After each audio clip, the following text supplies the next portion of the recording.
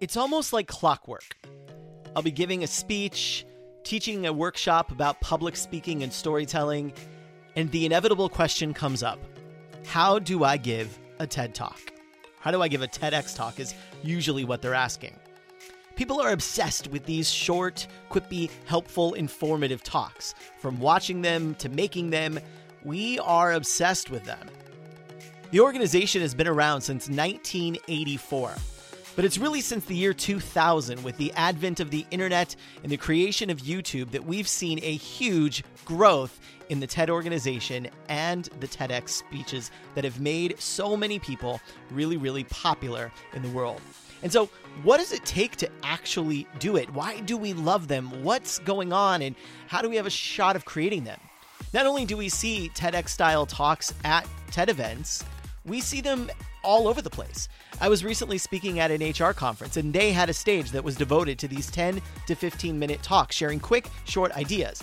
I was recently speaking to a group that does real estate training, and they even have a group of folks that come to their conferences and do these short TED-style talks around different topics. So why are we so obsessed with them as a public? Why are we so obsessed with giving them? And how do we even start thinking about what it takes to put it together? Well, this is the first part of a two-part series. I dive into this with my frequent co-conspirator and partner in crime, Chloe DeVita from Perceptive Presence. We dive deep on this, breaking it down and looking at it. And we'll be back with part 2 in episode 16 of the Mic Drop Moment, where we'll go further into how to memorize your talk, how to put stories and data in your talk, and what to do to really make a splash with your TED-style talk, whether it is on one of the TEDx stages or at one of the many conferences that are hosting these. And also in this episode, don't forget, it's a Wine and Wisdom Wednesday episode, so I have a really fun, kind of appropriately named wine to share with you. Hint, hint. Let's roll the credits and get into my conversation with Chloe DeVita. So you have a story to tell, and you wonder how to own the stage and give that killer speech that will captivate the masses. You don't just want to speak to them, you want to transform your audience. Welcome to the Mic Drop Moment. Bold conversations about public speaking, storytelling, and business that give you real-world valuable takeaways so you can craft a speech, a story, a business, and a life that the world can't stop talking about.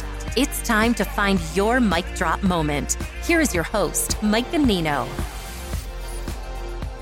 Maybe let's start with this idea of, from an audience perspective, from people that are watching these like TED-style, TEDx talks, because there's so many on the internet. Chloe actually has been doing a huge research project around this, so she's been steeped in this. But what do you think it is that made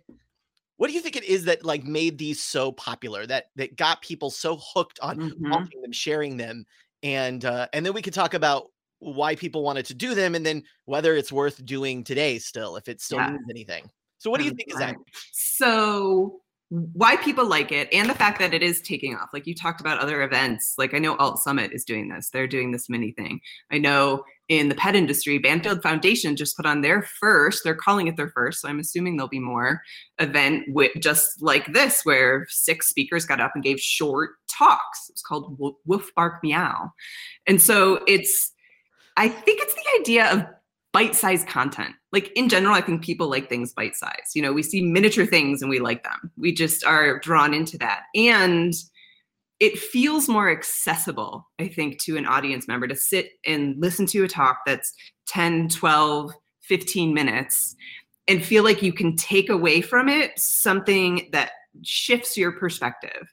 And that's harder to do when you're like at an event and you're sitting at a conference and you've got keynote after keynote or session after session. You're often looking for what's the one thing I can take away because I can only remember the one thing.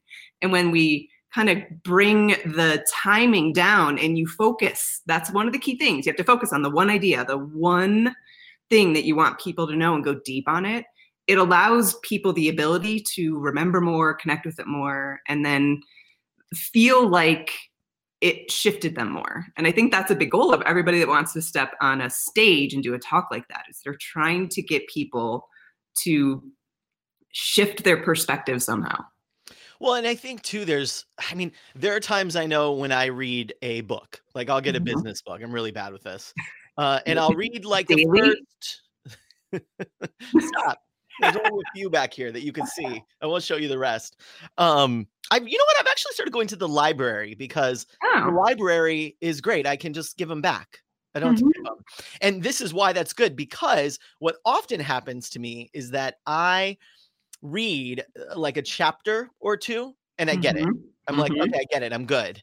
Yep. And I think, and often what I think is, oh, this should have been like a Harvard Business Review article. Like this should have been a Rolling Stone length article. And we're really working to get a whole book out of this. It happens to me a lot. So it's nice, the library, because I can just go take the book back after I get the point. But I think the same happens sometimes for talks. Sometimes people think in a 60-minute talk or a 90-minute keynote, oh, what do I need to put in here? And there's something cool about streamlining that to 18, 15, 12, 8, 5 minutes. That's what's the thing? If I want more, I can find more. But what am I supposed to see here? Yeah, I agree, because that's sort of I was telling you before we got on and went live, we were having a little talk about TED in general, because TED specifically stands for Technology, Education, and Design. And in the beginning, those were their three main categories. That was it. They wanted everything to fall under that. And since they've expanded a ton, which I think opens the door for everyone to go, okay, it's not just about those things, it's about everything. Now there's social issues. Now there's starting to get into like what it means to have aquaculture, what space, what's going on in space. There's so many different topic areas. And I think people in general, now that the world is this like 24/7 news cycle, availability of learning anything exists like just by going to your computer, they're more interested in feeling like they've got a diverse set of skills and topics to speak about. And having these short talks gives people access to that, to say, oh my gosh, I do know something. Because I know that's something I've experienced through all the work we've done with TEDx Cambridge. Yeah. A lot of those speakers come from Harvard and MIT. They're very research specific, but all of a sudden I know things about Alzheimer's I never knew. I know about aquaculture, which I didn't know about before. There's all these topics that come up that make me feel like, oh, if anybody starts talking about that, I actually could say something because of what I learned in that short amount of time. And because it was so specific and about one thing that dove deep, then I can repeat something and feel like I've got something to add to the conversation. Yeah. And I think for probably a lot of people, that idea of like, oh, okay, I get it. And this has encouraged me to think more about it or to go out and do something with it is much easier to take in a 12 or 15 minutes to say, ooh, that's just what I needed to explore. I would be interested actually on like YouTube, for example, how often the videos that pop up are people searching for help with something. And it's not just random, like kind of, I fell in a rabbit hole and here I am watching a video on aquaculture, but it's actually someone looking up, how do I break through, why don't I keep my resolutions, like Amanda Howell, where she spoke about why we don't do what we say we'll do. I think people are probably looking for that. Or, Mel Robbins' talk or Laura Gassner-Otting's talk. I think that people probably were looking for something and they found an answer in that 10, 12, 15-minute video. And now I can go on my way and do what you recommended I do, or learn more if I want to learn more. Yes, it opens the door. It's interesting though. So now we have all of these short talks and it's actually harder to give. I think people come in and they think, oh, great, only 15 minutes. It's harder than a 60-minute talk. Like I love the days where like when I'm traveling and we've talked about this, we're traveling and we're going to go give a workshop. We're going to go teach public speaking or storytelling somewhere to a company. A company's brought us in. It's much, if I'm flying to Chicago anyway, I'm not going to come back home in the day. So I'm going to stay all day anyway. Sometimes it's much easier to do a workshop than a keynote because it's like, we got time. We're going to sort through this together. When a keynote is, I find it is more stressful. Yeah. And then a 15-minute version of that would be even more stressful. But I think people struggle with the idea of like, oh, this is going to be easy. Yeah. It's going to be quick, but it's hard to, I find, and we've seen this with TEDx Cambridge, often having to tell people take stuff out. Yep. this doesn't fit the talk. Mhm. This doesn't serve your big idea. Mhm. Because I think people want to put all of the things in. Yeah. Well, when your idea is yours and you're so close to it and you're so connected to it, you tend to feel like all of the things matter. Every little detail, every little story, every little point, all of the things have to be crammed in there. And in reality, when you very first started and got the idea, you sort of have to take yourself back to that moment and say, well, what was it that really pushed me to want to get that deep in it? Because that's where you have to bring your audience so that they get that curious. And it means not overwhelming them and really just taking the one thing, going deep with it, and having them be able to leave knowing exactly what your point was. What is your idea? Like, that's a key thing. If your audience can't get up and say, oh my gosh, Mike said this, and I totally relate to that. If they're like, well, I feel like it was this, and then he talked about that, but then it went here and there, then you've only confused them. Yeah. Well, and it's hard for someone to spread your idea. If the idea is an idea worth spreading, then people need to be able to leave and spread the idea. Yeah. And it's really hard to do that if the idea is confusing or broad and not specific and unclear. And it's like, wait, were they saying that we should do this, or was it about that? And then there was that part about the dogs, and what's going on? I mean, I love a part about dogs, but sometimes it doesn't fit. Yep. That's why I love to say choreograph your content. And that's in all the ways, you know, as a dancer coming to it and having choreographed many dances for not just myself, but groups of dancers, you have to think about how it all fits and how it all moves and how it all supports and moves along with the music. And speakers have words that they're trying to get out in a fashion that's easy for an audience to digest and make sure that they're not, you know, having some interlude that goes down some rabbit hole that just completely confuses everybody. Yeah. One of the things that people often get confused about is thinking that a TED-style talk or a short kind of 10 to 15 minute idea-based talk is just a short version of a keynote, but it really isn't. Again, a keynote is often the key note of a conference. It's about setting a tone and not necessarily always about giving people an idea we're spreading or something to do, but sometimes about the key note of a conference. And a TED talk, a TEDx talk, these are really a short talk, a 15-minute talk of any style should really be about what is that one idea that we need to get people to understand and how do we best package that so they walk away able to do that. Yeah. And I think one of the important things in that, because we definitely have people who think, well, I've got a keynote, so I can just accordion it down into this little, you know, shorter talk and I'm good. And it isn't like that. And it doesn't mean that you don't have an idea within your keynote that could be what you want your idea to be to talk about, but you don't get to just slash this and add that and get to it. You have to take that out. It's like a module that you take out and you go, okay, now I have to actually flesh this out into the short talk. You know what that sound means here on the Mic Drop Moment. It means it is time for a little wine as part of the Wine and Wisdom Wednesdays. And this week I have a really fun wine based on the way we're talking and what we're talking about.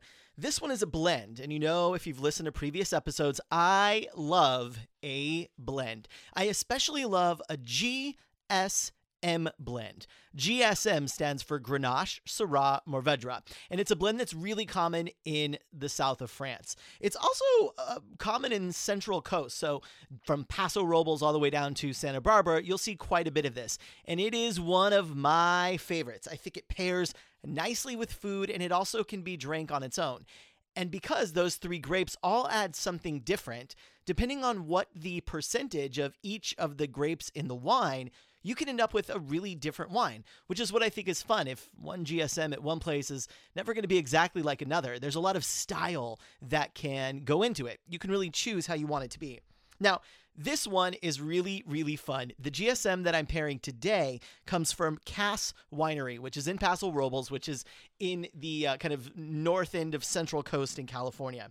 So it's from Cass Winery, and the wine, you'll never believe what it's called. It's the 2016 Rockin' TED. Yeah, that's right. I said Rockin' TED. We have this whole episode talking about TED Talks and TED Inspire Talks, and I am drinking a wine called the Rockin' TED.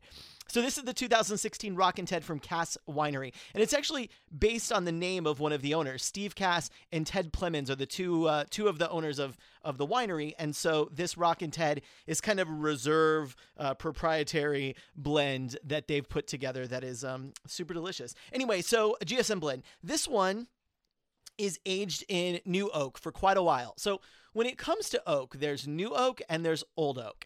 And new oak is going to give it more of those kind of like toasty, oaky flavors that you've experienced in wine, whereas neutral oak, which is oak that's been used before, is just going to kind of soften the tannins and, add a little bit of oakness to it, but you're not going to notice a lot. And this wine, what I'm getting from the oak is like this kind of I don't know, like crumble, like a strawberry or blueberry crumble, like the actual like toasty little crumble that would be on top. That's kind of what the oak is doing for me here on the palate and in the nose. The other thing is there's some like kind of sweet hazelnut. So there's like a nuttiness to it, but it's kind of sweet like a hazelnut. I'm loving that. This wine is full of bold, big flavors as well. Grenache, Syrah, Mourvedre, those are really giving me a lot of flavor here. The tannins here are pretty nice, meaning they're there. You'll notice them, but they're also pretty smooth. So I would definitely think that most folks would want to pair this with something something roasted. You could toast it too, but something roasted, like a roasted meat or some barbecue, maybe some nice aged cheese. For me, I think that if I was cooking with this, I would go out and I would be grilling, we eat more veg, but I would be grilling some like broccoli, like charring broccoli, charring some peppers, charring something that has some weight to it, maybe doing like a nice cauliflower steak with chimichurri. But again, if you're into it, some barbecue, some roasted meat, that would be perfect for this. It's got a ton of dark fruit, some campfire smoke, and, I think even though the tannins are nice and structured, I think you could drink this on your own. I mean, I'm doing that now. Anyway, to check it out, you can go directly to their website, casswines.com, casswines.com. I'm planning a little trip next year with a couple of my friends up to Paso, and I think we have to put this winery on the list to visit because it's hard to find the wine. You can get on their website. It's going to set you back about $75. So this is definitely like a wine to get when you're ready to enjoy, to splurge. But if you're looking for something fun, a nice red for a party or a really cool gift for a friend who recently gave a TED talk or something, this Cass Wines Rockin' Ted 2016 is, I think, the answer for you. So anyway, that's what I'm drinking. Now let's go back and talk about Ted some more.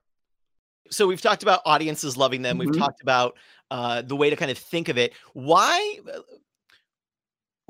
do people are reaching out to us to say, hey, I want to give a talk. Sometimes they haven't booked an event yet. They haven't booked a TEDx event yet. So they might want help figuring out how to do that. Or they might have booked one and then they come and say, hey, I need help with this talk. If the reason the audience likes it is clear, we get it. It's a quick bite-sized idea I can run with.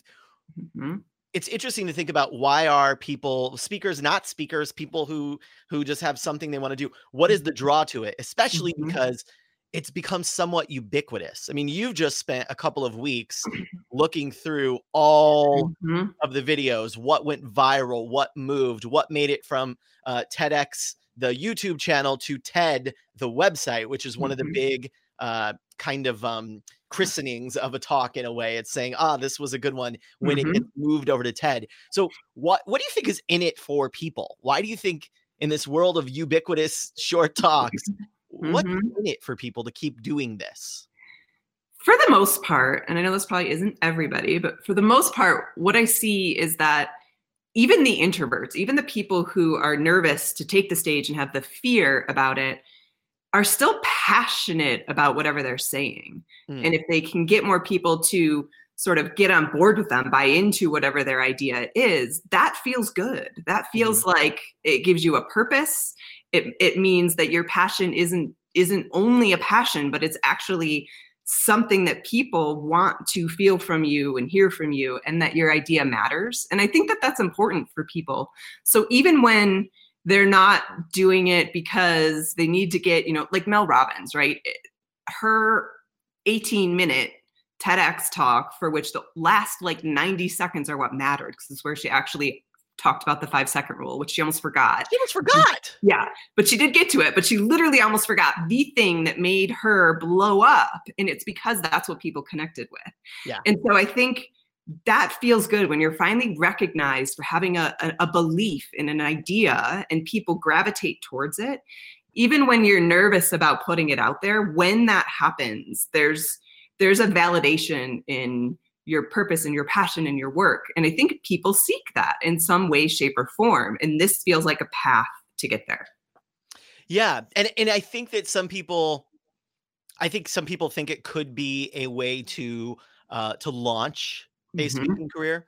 I think the same way that people sometimes think writing a book is going to launch a big career. That's not always the case. It's largely because it's so ubiquitous and because we don't really know. I mean, you're working on trying to get deeper on it, I think, with some of the research, but you don't know what's going to make something go viral. I mean, it could be I was talking to Amanda Crowell, and her talk is like over 500,000 views. Right.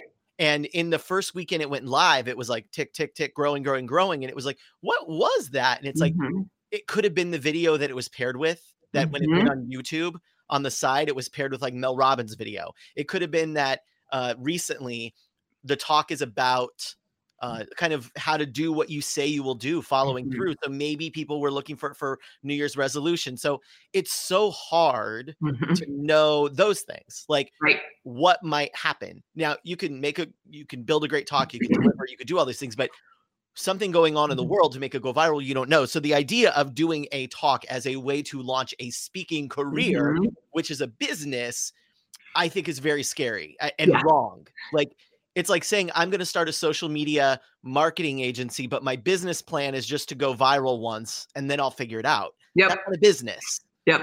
And I was talking to you before about someone I was speaking to recently who did a TEDx talk that was not on the thing she does for business. The talk went viral and now she's like, great, that's not what I do. So all these people follow me, but they don't buy anything from me. They don't buy my services because the talk has nothing to do with that. It's the danger of, I spent last weekend with Brittany Hennessy, who wrote the book Influencer. And she was talking about, you actually on social media largely don't want to go viral.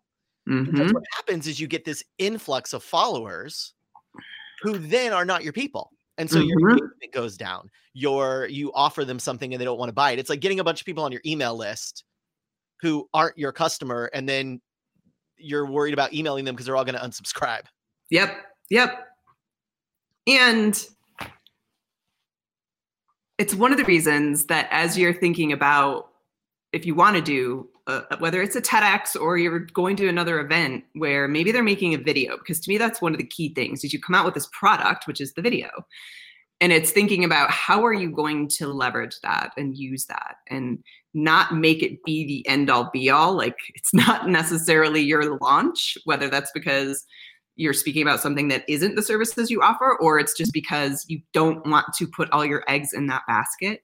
But it can be supportive. I have had a couple questions recently around, is TEDx still what it used to be to say you're a speaker like that? Even people talking about, should I even say I'm a public speaker? Does that mean anything anymore? I feel like anybody puts that out there. And I think it does. I don't think diluting the fact that even with it being more popular and more TEDx events popping up, more conferences and other events creating this kind of short talk phenomenon and growing it, it doesn't mean it's reached its peak. It's literally how people like to consume content, and it's video. And so it's all still valid. You just have to step into it with the right mindset about why you're doing it and what you want out of it. Well, it's like saying that music has reached its peak because there's so many songs to listen to on Spotify. No. Or like I shouldn't write a book because there's so many books. No, it doesn't matter. And the other thing I'll say, this is like a little, was part of your research how many talks were done last year, or how many talks were added to YouTube last year? Yes. Or how many there are in total? Some in total. I did the total amount of TEDx talks, which was like, it was 1.4 million or something. So 1.4 million that you could find on the internet. Yep. And there are 8 billion people in the world. So there's still a lot of people who haven't done it. So it means something. The same way that, like, yeah, if you could sit down and you can write a book, that still means something. And I know a lot of people say, like, oh, anyone can have a book. It's not true. Anyone can have a book and anyone don't have a book. It's I said this the other day about Kylie Jenner. When people were in a backlash last year about her being a self-made billionaire, the youngest self-made billionaire, and people, she didn't do it on her own. And nobody did anything on their own. But the reality is she also has a bunch of other sisters who are not billionaires. She has a brother who's not a billionaire. She has peers out there who are not billionaires. So she did something different, even though she had help. The same way that I was watching someone and they were talking the same kind of thing about Paris Hilton. She has all this. Yeah, but she did things that other people didn't do. There are other heiresses with a lot of money who don't do what she did. So she still did something. So I think if you're thinking about doing a TEDx talk, you have an idea that you think is worth spreading, then yeah, there's still room for it. And yeah, it means something. And yeah, if you can tie it to something for yourself, that's great. Yeah. If you can figure out how to build something with it, that's great. And even if you go look online and you find other videos of other people talking about something similar, that doesn't invalidate your view or your idea about it, because you can only speak about it in the way that you speak about it. And certain people are going to connect with you. And content is always refreshed.